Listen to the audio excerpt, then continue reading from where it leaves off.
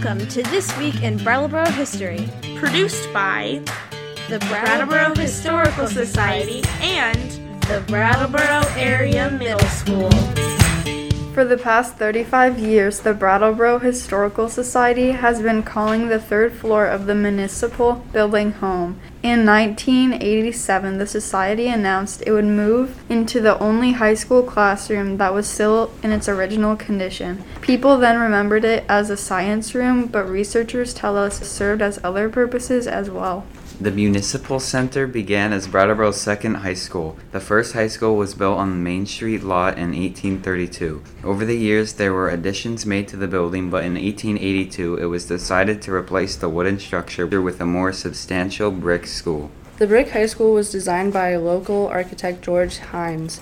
Hines was a lifelong Brattleboro resident who lived on Canal Street. He attended Parson Brown's School on Chase Street and West Brattleboro Academy. He entered Harvard at the age of 17 and graduated in 1862 with a focus on civil engineering and architecture. For many years, Hines ran a machine shop with John Vinton. In the second half of the 19th century, Brattleboro was growing quickly, so Hines used his civil engineering skills to survey and lay out many of the town's streets. After leaving his partnership with Vinton, he joined Estey Organ Company as a draftsman and accountant. Hines left a lasting impression on Brattleboro with his architectural ability. He designed Main Street's Crosby Block, the Village High School at the top of Main Street, and the Civil War Soldiers Monument on the Common. Blick High School was completed in 1884 and operated until June 1951.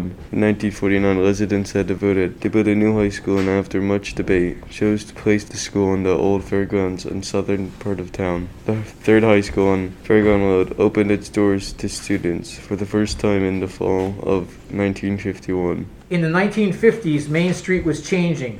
The commercial district began along the Whetstone Brook 150 years earlier and had slowly spread north along Main Street. Residential properties were converted into commercial blocks and added to the town's tax base. According to town manager George Miller, by 1950, tax-exempt property on the north end of Main Street, referring to the high school and town hall, meant a loss of $36,000 in possible tax revenue. Developing the north end of Main Street by disposing of the town hall or high school would bring in much-needed tax dollars. With the creation of the new high school on Fairground Road, there is no longer a public need for the old high school. Community Hall and the Armory also served many of the same public functions as the town hall's auditorium. In 1951, a local committee worked to find commercial developers who might want to purchase the town hall or high school.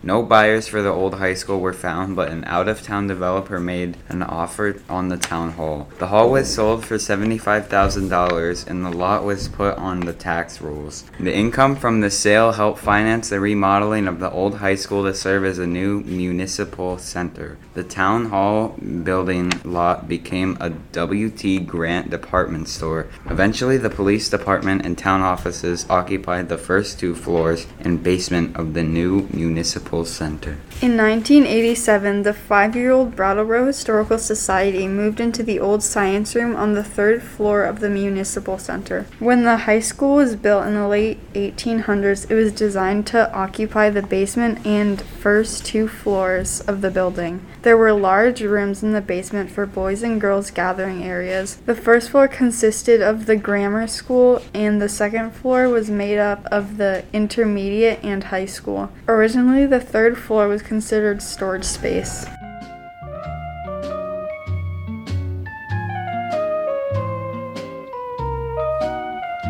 Oh, shine on, harvest moon, up in the sky.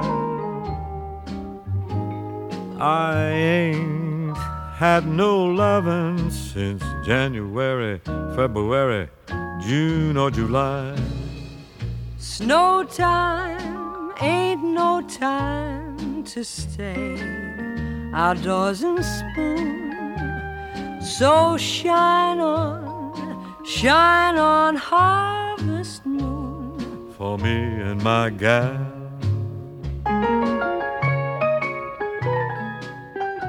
In 1908, the school board voted to establish a commercial or business set of courses. The principal argued that not enough attention was being paid to the students whose education was ending with high school graduation. Principal Smith offered that many young people did not have the means to attend college or pursue business or commercial education outside of town. These capable students were missing out on practical education even though they were as talented as many who attended higher institutions of learning. When the board increased course offerings to include commercial interests, they also decided to develop the third floor of the school as an area where those classes could take place. Another staircase was built in the middle of the building to lead to the third floor, and classrooms were created where storage areas had been. Business teacher B. Phillips read a remembrance of her years teaching on the third floor, and we have a copy of her typewritten letter in our collection. She remembered the room that would become the Brattleboro Historical Society home for 35 years. I taught commercial or business math in the corner room at the head of the old stairs. This was my homeroom as well. Teaching on the third floor of Brattleboro High School was its own reward. Starting in September 1941, I was assigned to teach students in Typing 1. The class had about 30 students and they were sophomores, juniors, and seniors. After the students learned the keys, we'd play popular records to get the pace of the typing to go smoother and faster. Shine on Harvest Moon was one of my favorites. I have vivid memories of putting pans around the floor to catch the rain as the roof leaked. We would borrow the pans from home economics across the hall. The sound of the water pinging into those pans still lingers. Many of the students would work afternoons at Holstein Friesian offices downtown. The hours for school started at 8 a.m. and students were out at 1:20 p.m. daily. During the war years, many students had afternoon jobs. So we know the Brattleboro Historical Society room began as part of the commercial business courses at the school and probably finished as a science room. In between, there were over 40 years of students who also considered the corner room at the top of the stairs home. Next week, we'll share a bit more about changes in local public education and our local historical society. We'd like to thank Ari, Danny, Molly, BB, David, Eli, and myself, Cooper, for reading This Week in Brattleboro History.